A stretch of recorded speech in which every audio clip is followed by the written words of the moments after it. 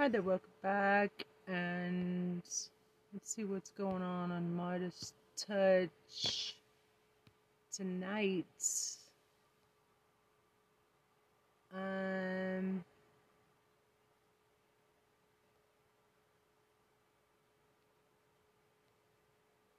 So yeah, thanks for, I'm just looking at people who liked my reel. Snoop Dogg started a video, didn't see it. Where the heck is my my YouTube? Where's my YouTube? Bleeding out. Somebody started following me, one person. Big whoop. Ah, there it is, YouTube. Okay. So we're going to Meidastouch playlist and see what's up. See if Uncle Shitbird is finally going to fucking jail. Uncle Shitbird. Trump's midnight tantrum not only shows how panicked he is about indictments, but he may have just opened up the door for even more charges and evidence be used against him. About this little lint roller thing. What a burn, what a cut. Stick your finger up your butt. KAMP Student Radio at the University of Arizona. I'm Ben Mycelis from the Meidastouch Network as the Manhattan District Attorney moves ever closer to criminally indicting Donald Trump. Donald Trump is on his social media platform just saying some of the most disgusting and vile things. He's at it again. He posted on his social media platform more posts that look like witness intimidation of Stormy Daniels, who he continually and misogynistically refers to over and over again as horseface. Let me read for you the most recent post that he made, and then following this post, he then starts posting about golf and golf balls and says, "Leave the golf balls alone." I mean, it's truly a situation where we have a completely deranged madman, and yet he is leading a cult that is the MAGA Republican Party. He is who the Republican Party looks to as a leader, someone who says this: "I did nothing," in caps, "wrong in the, quote, horseface case. I see she showed up in New York today trying to drum up some publicity for herself. I haven't seen or spoken to her since I took a picture with her on a golf course in full golf gear, including a hat, close to 18 years ago. She knows nothing about me other than her conman lawyer Avenatti and convicted liar and felon jailbird Michael Cohen may have schemed up. Never had an affair with her, just another false accusation by a sleazebag witch hunt." You know, I feel very strongly that this post constitutes another crime of witness intimidation. I mean, referring to Stormy Daniels in connection with her appearance before a criminal grand jury where she was subpoenaed and calling her a horseface, saying that she went there to drum up publicity, and calling her a sleazebag, saying that in general is completely vile. But saying it also in connection with her appearance before a criminal grand jury that is investigating his crimes, I believe is criminal, and I believe it is a charge that Manhattan District Attorney Alvin Bragg should charge him with. And when you look at this, what Donald Trump's argument is, what he and his lawyers have been saying their defenses, is that there was no affair, and here in this post he's saying that there was not even any sexual intercourse that took place, or as I've said before, the 1.5 seconds of sex that he evidently had. Here he's saying all he did was take a photograph with her, which basically means that one of the ways that you will be able to impeach him, and this is one of the things that he is opening the door to, is that by claiming that no sex occurred, he will open the door in the criminal trial to very excruciating detail Stormy Daniels talking about the sex, talking about his very tiny penis, talking about what a disgusting individual he is. That will necessarily have to come out to further identify that Donald Trump is a complete and utter liar. And by the way, this evidence as well could be used in other cases against Donald Trump to just show that he's a liar. Like, I can see this post, for example, being used in the E. Jean Carroll case, for example. I bet you E. Jean Carroll's lawyer in the civil rape trial and defamation trial, currently in federal court in the Southern District of New York that's set to go to trial in April, will show these messages to Donald Trump, because what we saw E. Jean Carroll's lawyer do in the deposition of Donald Trump is show him all these other statements that he's made where he's called climate change a hoax and he's called the 2020 election a hoax.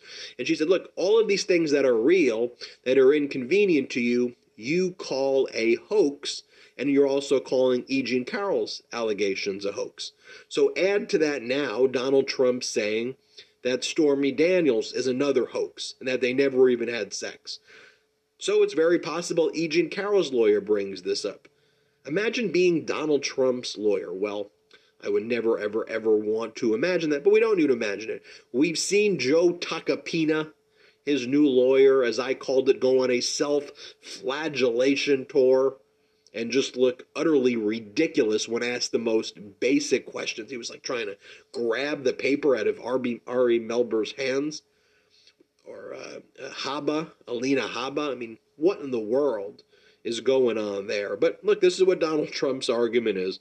I took a picture with her on a golf course in full golf gear, including a hat. I guess that's his way of saying he wasn't naked. I mean, is that what he says? Close to 18 years ago.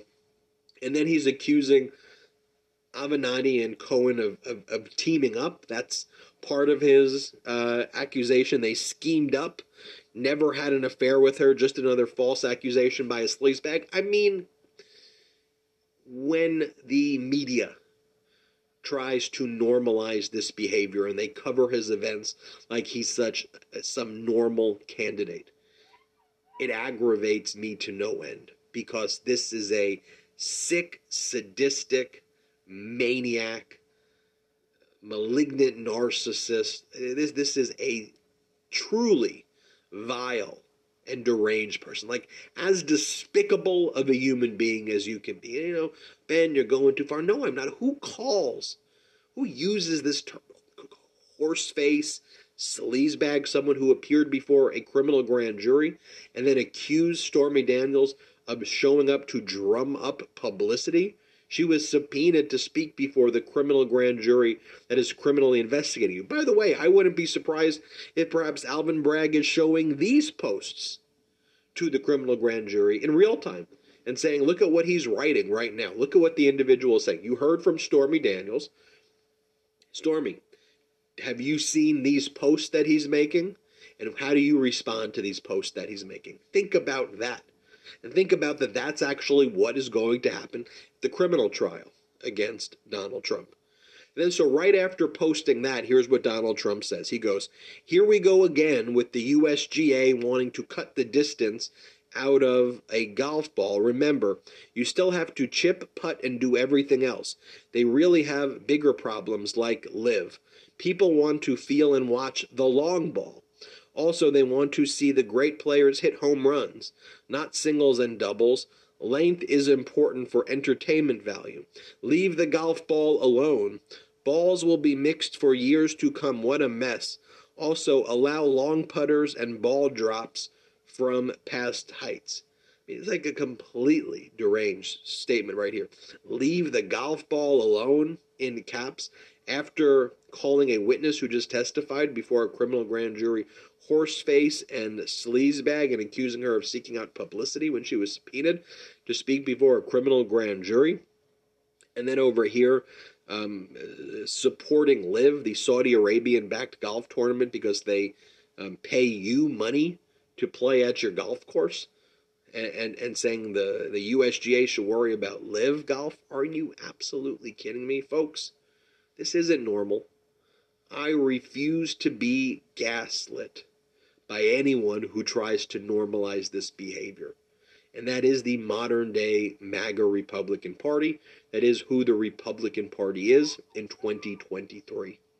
Enough is enough. This is disgusting conduct. I am glad that Donald Trump will soon be criminally indicted, which he absolutely deserves. And I am frankly just disgusted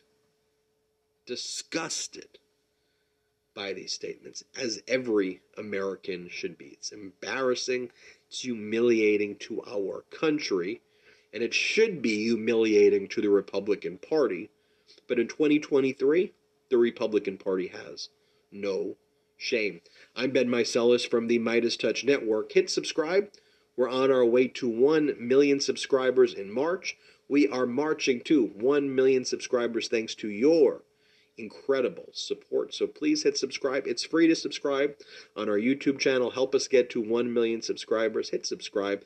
Also, wherever you get your audio podcast, just search Meidastouch Podcast and subscribe. Free as well. Free. So subscribe and check us out wherever you get your audio. Thank you so much. Till next time, I'm Ben Meiselas. Love this video? Then you'll love the Meidastouch podcast. Listen as my brothers and I break down the latest news and chat with top political leaders on the fastest growing pro-democracy podcast in the world. New episodes drop every Tuesday and Friday. Add the Meidastouch podcast right now wherever you listen to your podcasts.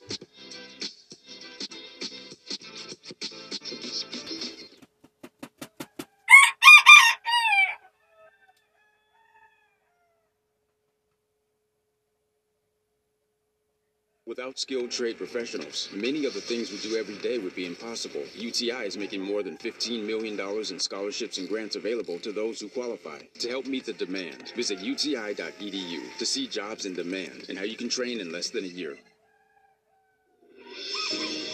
You're watching and listening to this week's midweek edition of Legal AF on the Meidastouch Network. On today's episode, we discuss the Manhattan DA's criminal investigation of Donald Trump related to the cover-up of the $130,000 hush money payments paid to her by Michael Cohen, where we are in the indictment process, and what we think of Donald Trump's various new defenses he trial ballooned on TV and on social media over the weekend, including the Melania defense, the statute of limitations defense, and the I was extorted defense. And we've got some special audio tapes for you so you can make up your own mind.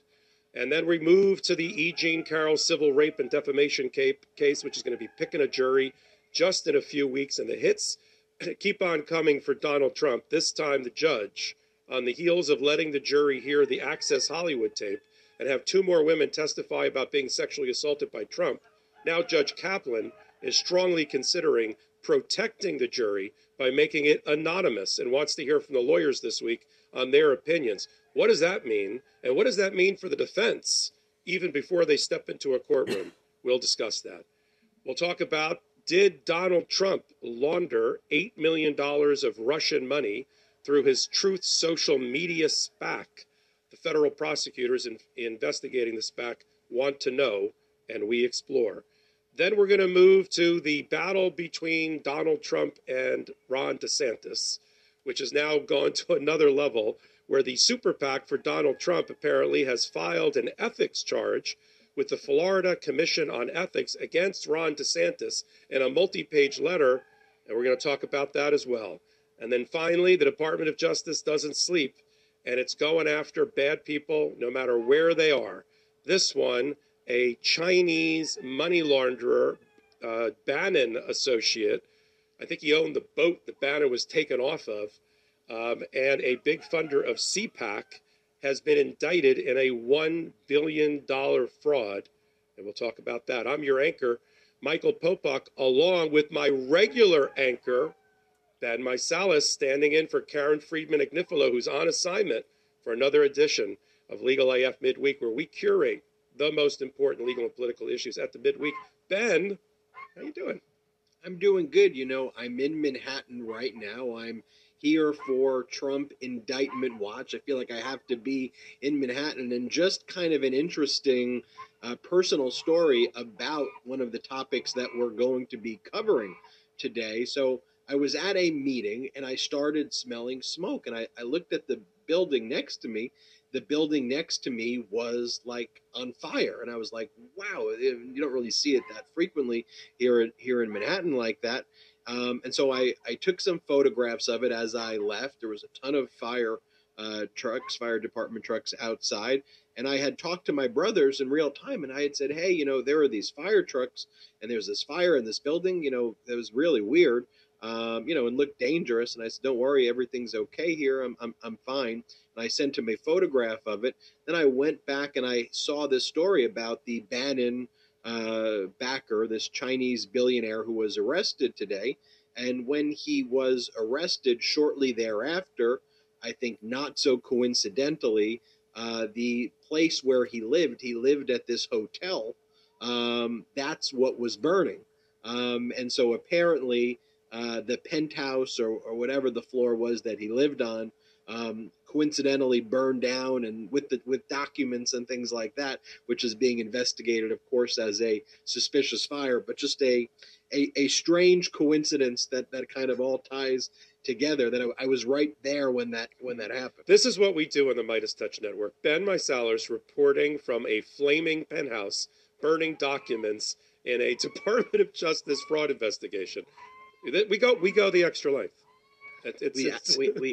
We absolutely do, but to kind of draw from that, things are heating up, in Manhattan, and as things are heating up in Manhattan, let's just put it this way. I mean, the Trump lawyers are not ready for prime time. I mean, of course, Alina Habba and Christina Bobb, and we know that crew. But, the new lawyer, Joe Tacopina, who's done this media tour, I called it a self-flagellation tour because it was just going around making one embarrassing appearance after the other, further incriminating Donald Trump. I'd love to hear your take about that and the defenses. Yeah, let's talk about it, because now they're trotting out. I think it's a self-immolation tour. I think he was completely... I never saw a vivisection live where somebody was shown his own heart, and George Stephanopoulos did an amazing job just by asking three simple questions that Joe Tacopina was totally flummoxed by, not prepared to answer, and when he did answer them, actually implicated his client in the criminal scheme for which he was the defense lawyer, which I don't even understand. The most basic questions. Right. So let me frame this, just so and then we'll back into the video, which is amazing. It just happened. We've got basically 6 or 7 witnesses that have already testified in front of the grand jury since it was impaneled in Manhattan in January, looking at the Stormy Daniels hush money cover-up in crime related to Donald Trump.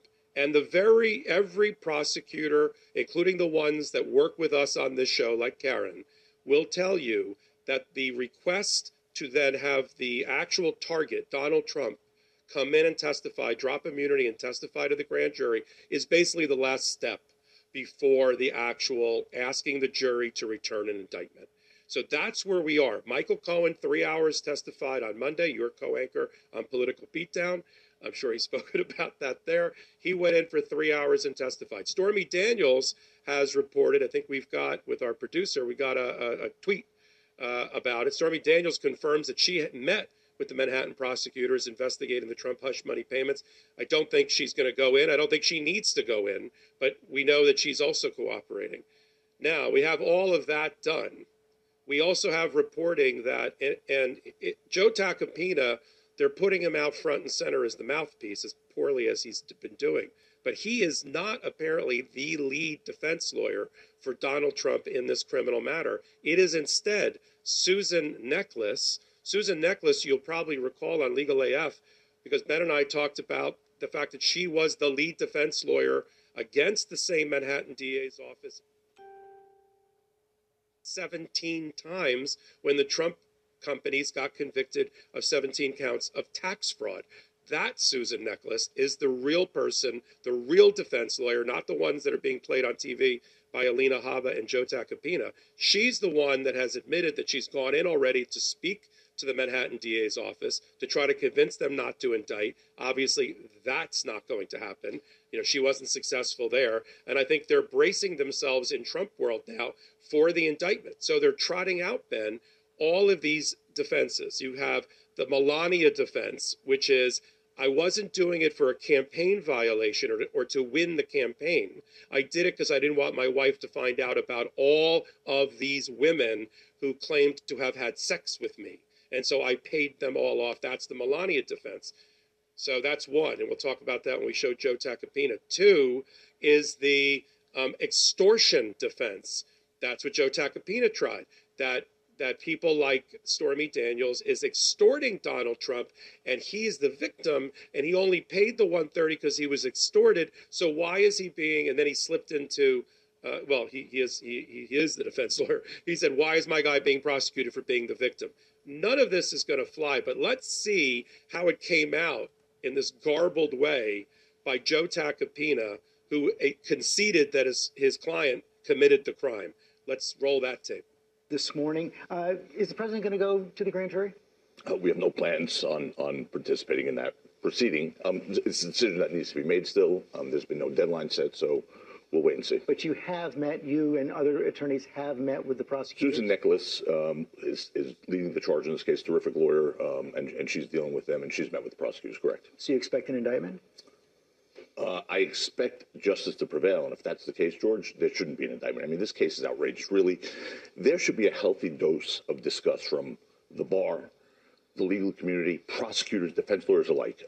It's not what we do. This is not what we do. We are distorting laws to try and bag President Trump. I don't know if it's because he's leading all the polls. I don't know what it is, but clearly this prosecutor and this prosecutor's office has made an agenda of trying to get him. They've scoured his personal life and business life for 7 years to try and find something. And this case is pretty well known, though, and there are three questions, simple yes/no questions at the heart of the case. I want to put them up on the board right there.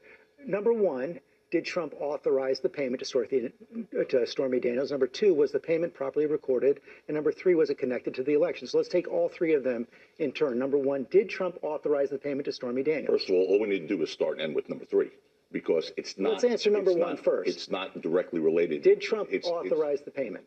It's not directly related. Did Trump authorize the payment? It's not directly related to the campaign. It's regardless. We're going to get to that. Well, let's assume he did. For the argument, He's actually admitted that he did. So the answer to that is yes. Let's assume he did. Okay, this was a plain extortion, and I don't know since when we've decided to start prosecuting extortion victims. He's vehemently denied this affair, but he had to pay money because there was going to be an allegation that was going to be publicly embarrassing to him, regardless of the campaign. And the campaign finance laws are very, very clear, George, that you cannot have something that's even primarily related to the campaign to be considered campaign finance. But he did direct the payment be made. Number two, the second important question is, was it properly noted in the Trump Organization records, or was a false record made saying this was legal representation? There was absolutely no false records made. To my knowledge, there was no false records made. To your knowledge? Correct, so you're not sure? Well, I wasn't there at the time. Upright. It's a beast that doesn't roar. It's a workhorse you don't feed. It's not just electric. It's all new Cub Cadet Electric, designed for those who love to lawn. Up right there. All right, Ben. You got the lawyer who just admitted that his client made the payment, and he can't vouch for whether it was a fraudulent entry in the books and records, a crime in New York, because he, quote unquote, wasn't there. What do you think about this defense so far? Well, I think he just admitted to the crime, number one. I mean, I guess to his credit, if you want to call it that, so far he only admitted to the misdemeanor.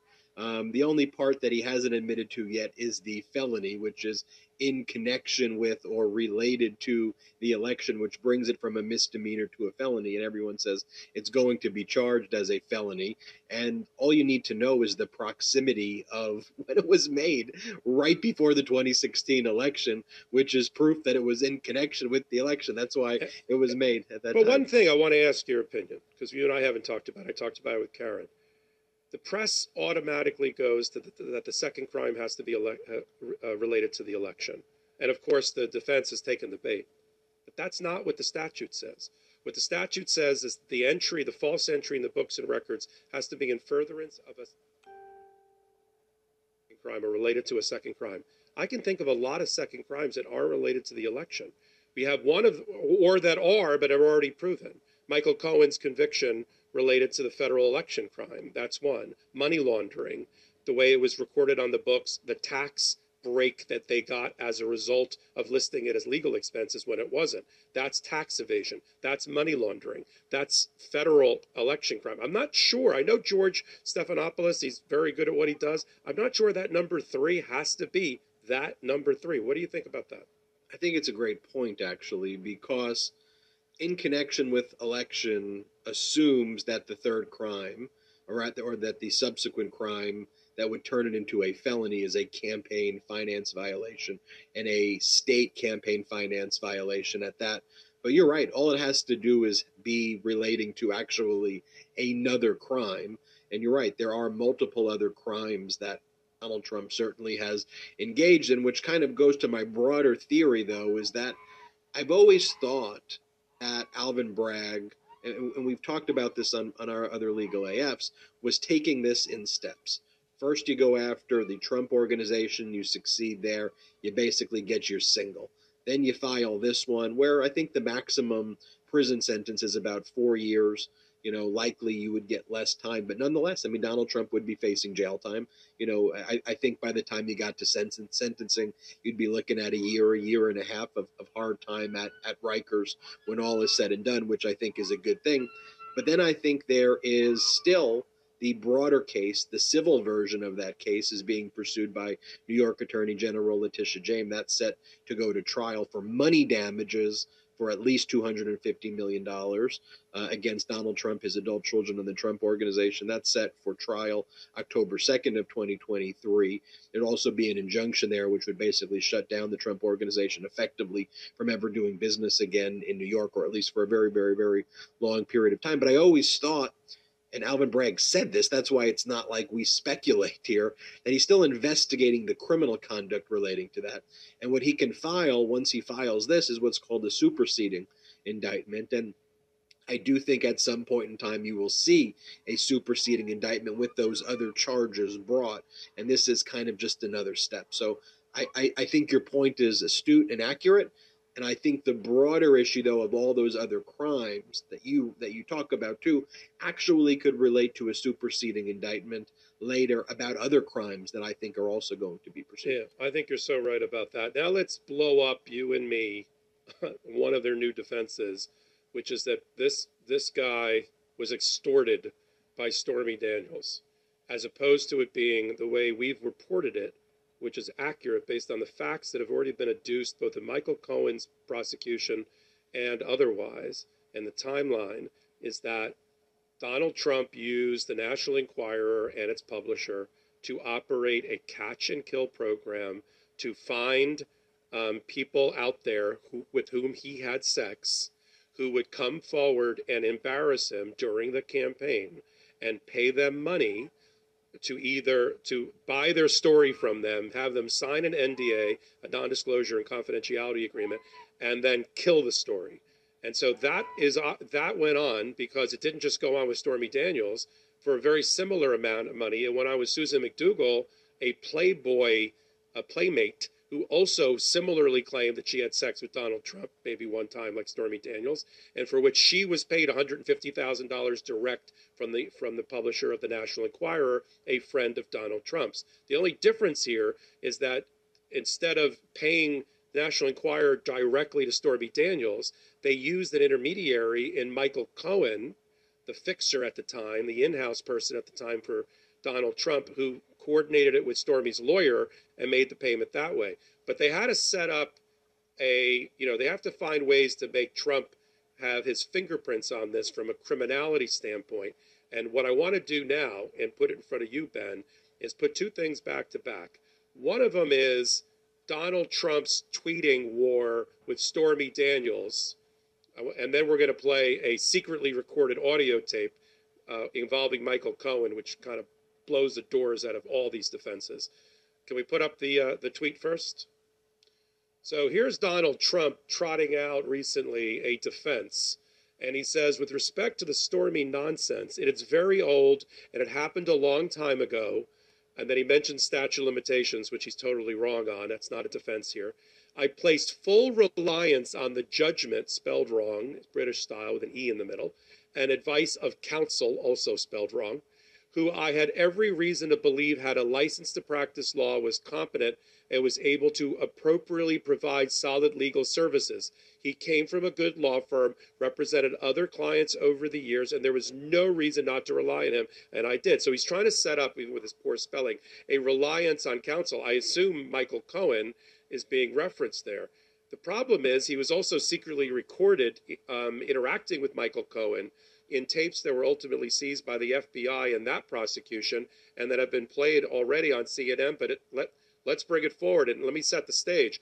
This is Michael Cohen secretly tape recording Donald Trump about setting up a secret company in order to make payments like the one to Susan McDougal and ultimately to Stormy Daniel through Alan Weisselberg's knowledge, the CFO who's sitting at Rikers for the next 4.5 months, all in one package in one 2-minute clip. Let's roll the tape. I need to open up a company for the transfer of all of that info regarding our friend David, so that I'm going to do that right away. I've actually come up and I've spoken to Alan Weisselberg about how to set the whole thing up with so what are we going to pay? Funding. Yes, and it's all the stuff, because you never know where that company, you never know where he's going to be. Correct. So I'm all over that, and I spoke to Alan about it when it comes time for the financing, which will be. Listen, what financing? We'll have to pay you. So don't pay the cash. No. I got no. Hey, no. How are you? Let's break that down. Donald Trump is telling Michael Cohen that he acknowledges that payments have to be made through David, who's David Picard at the National Enquirer, through the hands of Alan Weisselberg, his CFO, and the Donald Trump suggestion and agreement, his tacit agreement, expressed agreement to make these payments, to pay off people like McDougal and ultimately Stormy Daniels is, let's do it in cash. So there's no record. And Michael Cohen says to him, no, not cash. Can't do it by cash. And we know what happened ultimately with the Stormy Daniels is that Michael Cohen, out of his own bank account, stroked a check for $130,000, not because out of his own magnanimous heart. It's because he knew he was going to get reimbursed by his client, Donald Trump, and he did. Except when he got reimbursed, and here's the false record, it was recorded by Alan Weisselberg and the controller on the official books and records of Trump Organization as a legal retainer for Michael Cohen. He also got another few $100,000 on top of that for pulling this off. What'd you think about Michael Cohen recording Donald Trump and the conversation about cash, setting up the company, Alan Weisselberg and David Picard, all in one audio package? Well, it's incredibly incriminating, and it sounds like Donald Trump has done it over and over and over again, where he was like, just do the cash, just pay the cash. But that's something that the grand jury is listening to. And frankly, Donald Trump's posts, the way you just use that as evidence, it's actually something the grand jury may have seen as well. Like, Donald Trump is doing himself no favors, and this is a good thing. Keep on posting on social media. Keep having your horrible lawyers go do interviews, because you're just creating an evidence trail that is deeper and deeper and deeper. The strange thing about it, though, is, you go back to some previous major kind of criminal prosecutions and, people have to find the smoking gun, right? It's like, where's that one email or where's that one handwritten note? The reality is, when it comes to Donald Trump, it is right there in the open. I mean, he says all of these things publicly, and all the evidence is right there. I think what sets this unique time in history apart from other times in history, though, is even though it's right there, you sadly have a major political party that has been infiltrated by Trumpism. It's become a cult, and 25% of the population looks at horrific, heinous, traitorous, criminal conduct, and they go, yeah, we like that. We're cool with that. Cool, let's do it. And it's disgusting, but it's right. It is so shockingly right there in front of our faces, the crimes that he committed, which is why, though, and here's a great point when you go talk about that Tacopina interview, because Trump is the cult leader there, Trump can maneuver in the cult, because the reality is, If that was one, Trump wouldn't do that Stephanopoulos interview. But assuming Trump did do the Stephanopoulos interview and he was asked those questions, he would just go something like, George, shut up, George. You are a liar. You are fake news. Shut up, right? That's what he would do. He wouldn't even address the questions. But Tacopina has to address the questions the same way when you're in a court forum. You have to address evidence and facts. And you can't do what you get away with on Fox propaganda. So you put Tacopina into a place with Stephanopoulos, who asks very basic questions. He looked flat-footed on the most basic of questions. The only person who looked more flat-footed, I don't know if you saw this, Popak, the woman, no, not Haba, yes, but the MAGA Republican who writes in the New York Post. I think her name is Bethany Mandel, and she's like one of the main people who talk about woke. She writes a chapter on this is woke and that's woke, and she was on a news network, and she was asked, hey, do you know what, can you just define what woke is? It's the only person who looked more flat-footed. Here, just watch this, Popak. It's unrelated to law, but I gotta show this to you. Let's see it. Of Americans consider themselves very liberal, and probably fewer of them consider themselves to be woke. And so, when we talk about traditional, what does that mean to you? Would you mind defining woke? Because it's come up a couple times, and I just want to make sure we're on the same page. So, I mean, woke is sort of the idea that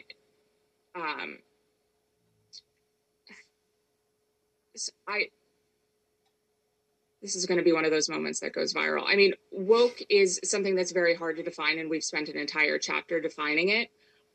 It is sort of the understanding that we need to totally reimagine and redo society in order to create hierarchies of oppression. It's hard to explain in a 15-second soundbite. Yeah, look, time. Oh my God.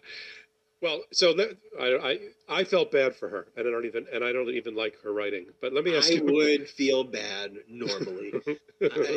Anyone who's in that position, I truly empathize. Because look, it can happen to anybody sometimes. You just lose your thought process. I get it. But that's not what happened there. She's weaponized a word to victimize people and to destroy people's lives, and it was the biggest assault. But anyway, let's go back to the legal. But I want to ask you a question, because we do this for a living too. Joe Tacopina doesn't have to go on George Stephanopoulos' show. Alina Habba doesn't have to go on CNN. They could lay low, let Susan Necklace do her whatever her work is as the real criminal defense lawyer in this particular case for Donald Trump. I have a working theory. Why is the Trump camp trotting these people out on these shows, trying out these themes? Why do you think? I have a theory. I think they perform for Donald Trump. They have an audience of one. Yeah. I think that they know he watches these shows. And I think that they go in. Like, if you noticed, Tacopina went in with a plan, which is he only wanted to talk about element 3, right? And similarly, the MAGA Republican lady who spoke about woke, they go in with a preconceived plan. And because the media is so broken, they get away with it a lot, right? But you just get, in both of those situations, the question was fairly basic and fairly open-ended. Like, just tell me about element 1. I don't want to tell you about element 1. We'll go to element 3. It's like, no, just can you tell us about element 1? Well, he's only prepped for element 3. Well, you're right about that. It's performative in that I've got to show cult leader that I'm a tough guy so that he uses me again, or to feed his ego. I also think, and this is related, that it is a part of the Trump campaign for re-election, right? He wants these people to go on because he's not, whether he gets indicted or doesn't get indicted, he doesn't think any of this matters to that, but he's trying to win the Iowa caucus. He's trying to win this or that, and he feels he has to push back against these narratives, these criminal indictment narratives, which are soon going to be more than narratives. If we're right, they're going to be actual indictments that he's going to have to deal with. But I think it's that also. He's basically, he doesn't feel, because he has to chase every shiny object. He can't let it sit. If he was just citizen Trump worrying about criminal jeopardy in his liberty, and he was normal, this would not be happening. This is because he's candidate Trump all the time, and he wants these people to go on there and shill for him as a candidate. So we got Mike. So let's get down to what everybody wants, because Monday, Michael Cohen, I assume he's done 3 hours of testimony. Any indication that he needs to go back, or he's done? So he went Monday, he went Wednesday, so he You're did right. twice. And I think Wednesday he's done. And in full disclosure, I haven't heard from him. Yet, and so I don't know. But we'll have it. Well, we'll be doing a political beatdown tomorrow, where he'll talk about as much as he can. So talk he's about. done let's say he's done as of today, as of Wednesday. And so let's assume Michael Cohen was the last witness. It's very difficult to follow Michael Cohen. You wouldn't follow a Michael Cohen. They've already checked the box at the Manhattan DA's office in speaking with and giving Donald Trump an opportunity to testify. He's already indicated he will not, no surprise, drop his immunity and testify. And they've spoken to Susan Necklace, his lawyer, assumed to try to convince them not to indict. The Ides of March are the 15th of March. And there's been a rumor that would be when the indictment would come. How confident are you, Ben, that there is going to be an indictment of Donald Trump off of this grand jury, based on what we've just discussed on this show and other shows? And when do you think the indictment will be? I will not say 100%, purely because I always want to carve out at least that 1% or 2%. But I'll say this, and I would rarely make such a prediction. I am 98% confident that there will be an indictment soon. There will be an indictment. My prediction at this point will be next week. I predict by this time next week that Donald Trump will be criminally indicted and charged. So I think that will happen. I think it'll definitely happen in March.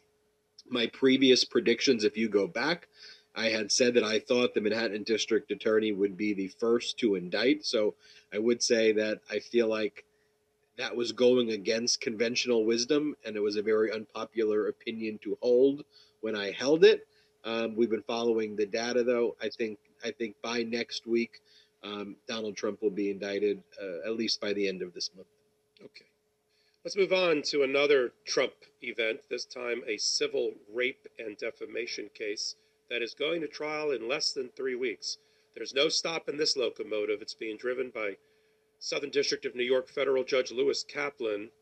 He's already made his rulings on the motions in limine pre-trial, meaning the evidence that he was going to allow in. It's all gone terribly and horribly against Donald Trump and for democracy and for justice, in the sense of what is going to be able to be presented by the lawyers. There's no stopping the jury selection. It's going to happen within the next several weeks. Now, it looks like Joe Tacopina, the same guy who, frankly, based on reporting, I was sort of worried about in terms of, this could be like a legitimate guy. He's got a track record. He's done well in courtrooms around the country. But he's obviously not ready for prime time when it comes to Donald Trump and representing that particular client. Maybe because he criticized Donald Trump when he wasn't representing him in the past, and criticized him pretty hard in the public. So whether it's Joe Tacopina and or Alina Habba, hard to believe she would still be involved in the case. But the problem I have with Joe Tacopina is now watching him in action. It's a terrible set of optics for him to be cross-examining E. Jean Carroll. It's just a mismatch, which in front of the jury could really blow up in the face of the defense. He's just too much of a pit bull. He's too much of a bulldog. He doesn't have a light touch. And here you're dealing with a woman in her 70s or late 70s who claims that she was sexually assaulted by the president and has been very consistent, and all of her story has tracked every time that she's told it, which is usually an indication that it is true.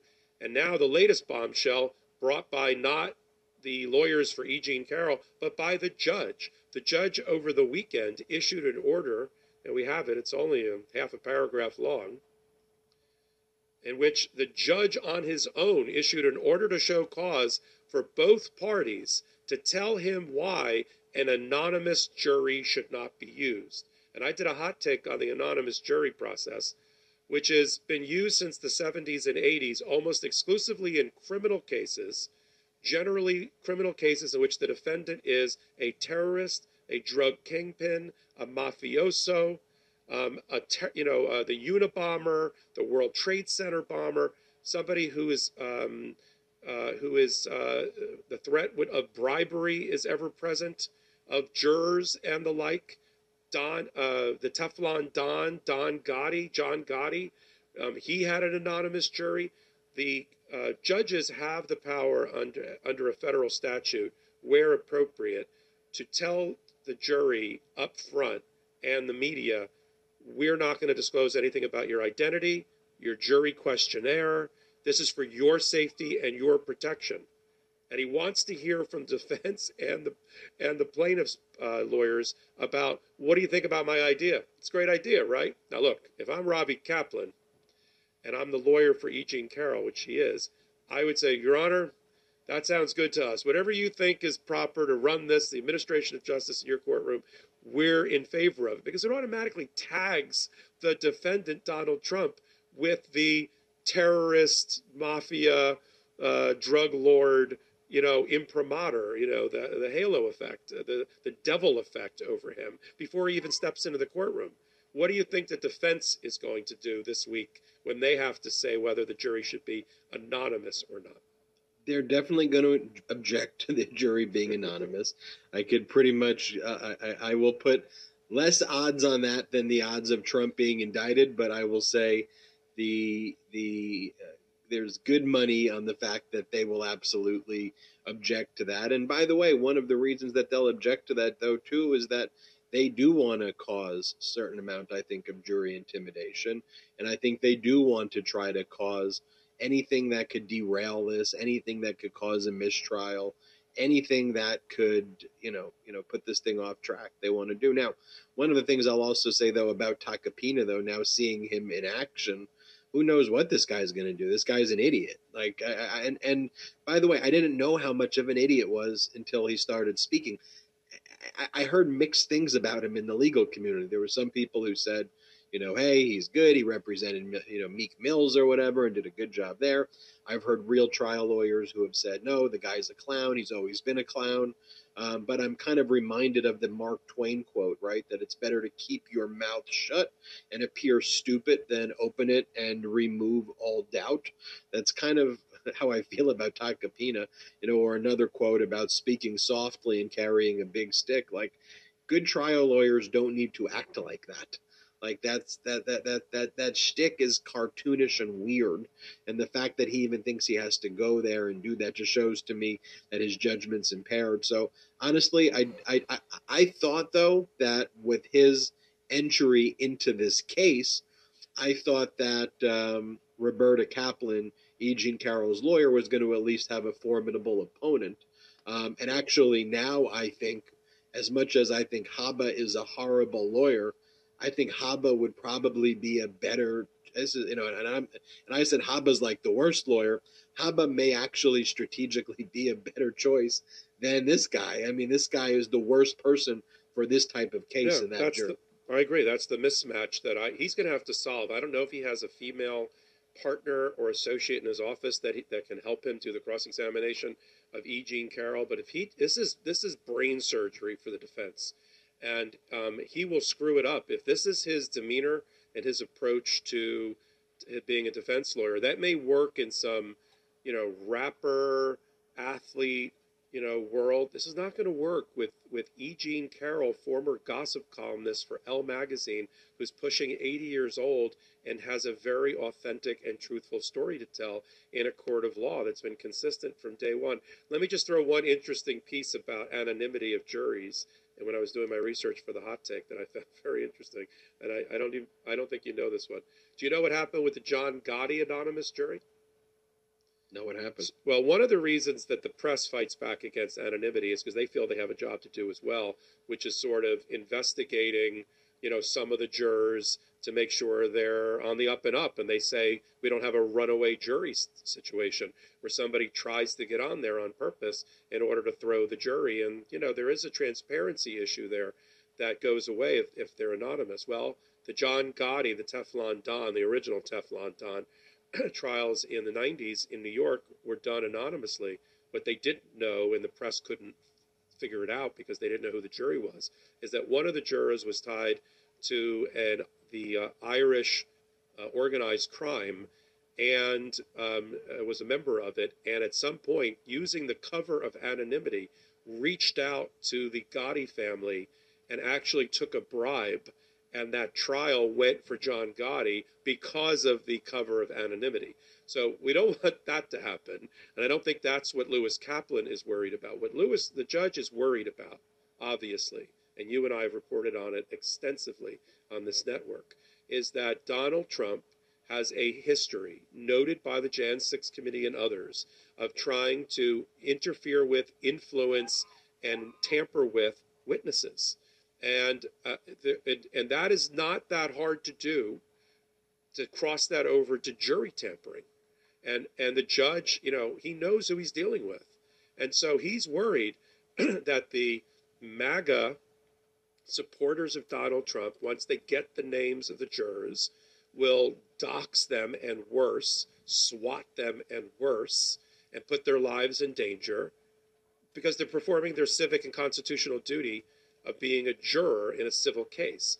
And so I agree with you. The defense is going to object to it because it stigmatizes their client from day one before he even takes his seat in the courtroom. And by the way, for those that have asked, Donald Trump is a defendant in a civil case. He can't phone this in. He can't send a representative.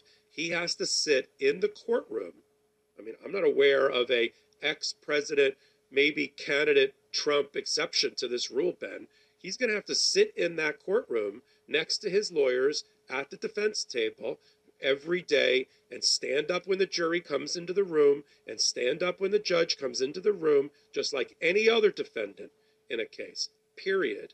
So they're going to fight that they don't want him stigmatized because the jury's going to plant in the jury's mind, bad guy, bad case, and I need protection. And but at the end of the day, what do you think? You think it's going to be an anonymous jury? No. I think ultimately there'll be objections to it, and then I think someone's going to object to it, and I think for the sake of the record, there will be an admonition that will then be, a statement something like any type of efforts to threaten will be subject to contempt. I just think that Judge Kaplan, I could be wrong about this, is kind of setting up a two-step here, figuring both with the media and with, Trump's lawyers to basically put it out there, kind of use it as bait to see what the response is going to be. He didn't say for sure he's going to have it. He wants an order to show cause why one shouldn't be. And then to basically say, look, I issued this order to show cause, and now violations will be subject to contempt. It's a way of, I think, just him asserting control over his court. And you raise a great point there as well, just the optics of Donald Trump showing up in that courtroom. I wonder if he will, though, show up every single day. I mean, it's not a criminal case, right, where he kind of has to be there. So there is a world where he just says, I'm not going to be there. But how does the jury feel if he doesn't show up every single day? And if he's not there during jury selection? You and I would never have a situation where we're okay with the client not being at their own civil trial every single day. But I just can't imagine a scenario, though, where Trump will sit there literally every single day and do nothing but sit there. I could be wrong about that. I agree with you, but this is what they're going to have to do because you and I have done it with regular everyday witnesses and defendants. You have to explain it to the jury, which means the days that he's not there, the judge, either with some thing that they've all approved when the jury's not around to read, is going to have to do something to tell the jury. But the read to the jury is going to be, Donald Trump doesn't give a shit about this case. Yep. And it's only going to help the plaintiff the days that Donald Trump isn't present, right? There's no doubt about it. One other thing I wanted to mention, though, about Tacopina, because you hit on it before. This whole episode is why Tacopina is, an idiot and potentially very unethical, too. Because Tacopina, and you did a hot take on this before as well, Tacopina took a position previously that was against Donald Trump when he represented an insurrectionist, Julian Cotter. He represented the insurrectionist who assaulted and killed Officer Sicknick, the Capitol Police officer, during the January 6th insurrection, and basically in the sentencing memorandum called out Trump. Trump's own lawyer calling out Trump here. Here we have him, he says, a climate of mass hysteria, this is what Joe Tacopina says, a climate of mass hysteria fueled by the dissemination of misinformation about the 2020 election originating at the highest level gave rise to the visceral powder keg waiting to ignite. And that is precisely what occurred. So that's one touch point of him calling Donald Trump. And also, in doing some research on Tacopina, he represented Bernard Kerik, the disgraced New York police commissioner who's very close to Donald Trump and also worked with Trump to try to stop a free and fair election. But Tacopina represented Kerik, and they got into a lawsuit against each other where Kerik accused Tacopina of affairs, drug abuse, and racketeering, and Bernie Kerik upped the ante, it says, in his latest legal fight, accusing his ex-buddy Joe Tacopina in new legal papers of extramarital affairs with TV stars, prescription drug abuse, and even racketeering. So just two touch points there. We can go into wait. We got one more. This is like dueling banjos, Tacopina style. We got one more. Ben, remember, and we'll have Salty find it, remember that before he was involved with this case, representing Donald Trump against E. Jean Carroll, he was on CNN or one of them, and he took a pot shot at Donald Trump, calling him the defamer-in-chief related to E. Jean Carroll. I forgot about that one. Right, and so I did a hot take on it. We'll let Salty find it, put it up there for us. And this is before he got hired. So this is the bad news bears of legal defense teams so far. He's mixing and Donald Trump is mixing and matching his lawyers. He's putting some out in front in the media. He's putting some behind the scenes. Joe Tacopina can't figure out whether he is the lead defense lawyer in the E. Jean Carroll case or Haba is. Robbie Kaplan, the lawyer for E. Jean Carroll, called out and told the judge that Alina Haba told her she was leaving as lead counsel. And then Haba said, no, I'm not. And then only Haba filed the motion to exclude the two other women who were sexually assaulted or claimed they were, and the Access Hollywood tape, and Tacopina's name wasn't on it. I mean, this whole thing is an utter and complete mess, and they better get their act together, although I don't think they will, in time for this trial, which is like in 2.5 weeks. So moving on from a civil case, a criminal case involving Donald Trump, we've got another potential criminal case that hasn't gotten that much attention yet because of all the Jack Smith grand juries that are still in motion, still in play. Pardon me. We have reporting from The Guardian in the UK based on a whistleblower who was a co-founder of the Truth social media entity that Trump uses to own Truth Social. There is, from a whistleblower who was a co-founder of the media empire that Trump owns, this Truth Social that has his social media platform within it, that there was a huge shortfall of capital within the company while they awaited the merger, which has been held up by the SEC, the Securities and Exchange Commission, with a SPAC, a special purpose acquisition company, a soon-to-be publicly traded company that has no assets, whose only purpose is to acquire another company and therefore take it public, something the SEC has hated and cracked down on, all of these SPACs. And one of the crimes that's being investigated by the U.S. Attorney's Office, the Southern District of New York, along with the SEC Criminal Division, is whether the SPAC entity, what's called the SPAC sponsor, DWAC, was already coordinating with the acquisition target, Trump's company, before it sold its shares to investors. That is a huge no-no in the SPAC world. The SPAC vehicle, taking in its investments, can't know what its target acquisition is, because then you're basically just getting around all the SEC regulations on taking a company public. They have 1 year to 2 years to go out and find a target, and then the investors, after they see who gets acquired, can decide whether they want their money back or not. But you can't have coordination. That's a criminal act, and they are investigating whether Donald Trump and his entity coordinated improperly and illegally with the SPAC sponsor, the acquisition vehicle. That's the nature of it. So the whistleblower came forward and said, at a moment last year when the Trump entity needed cash because it didn't have any access to the SPAC money,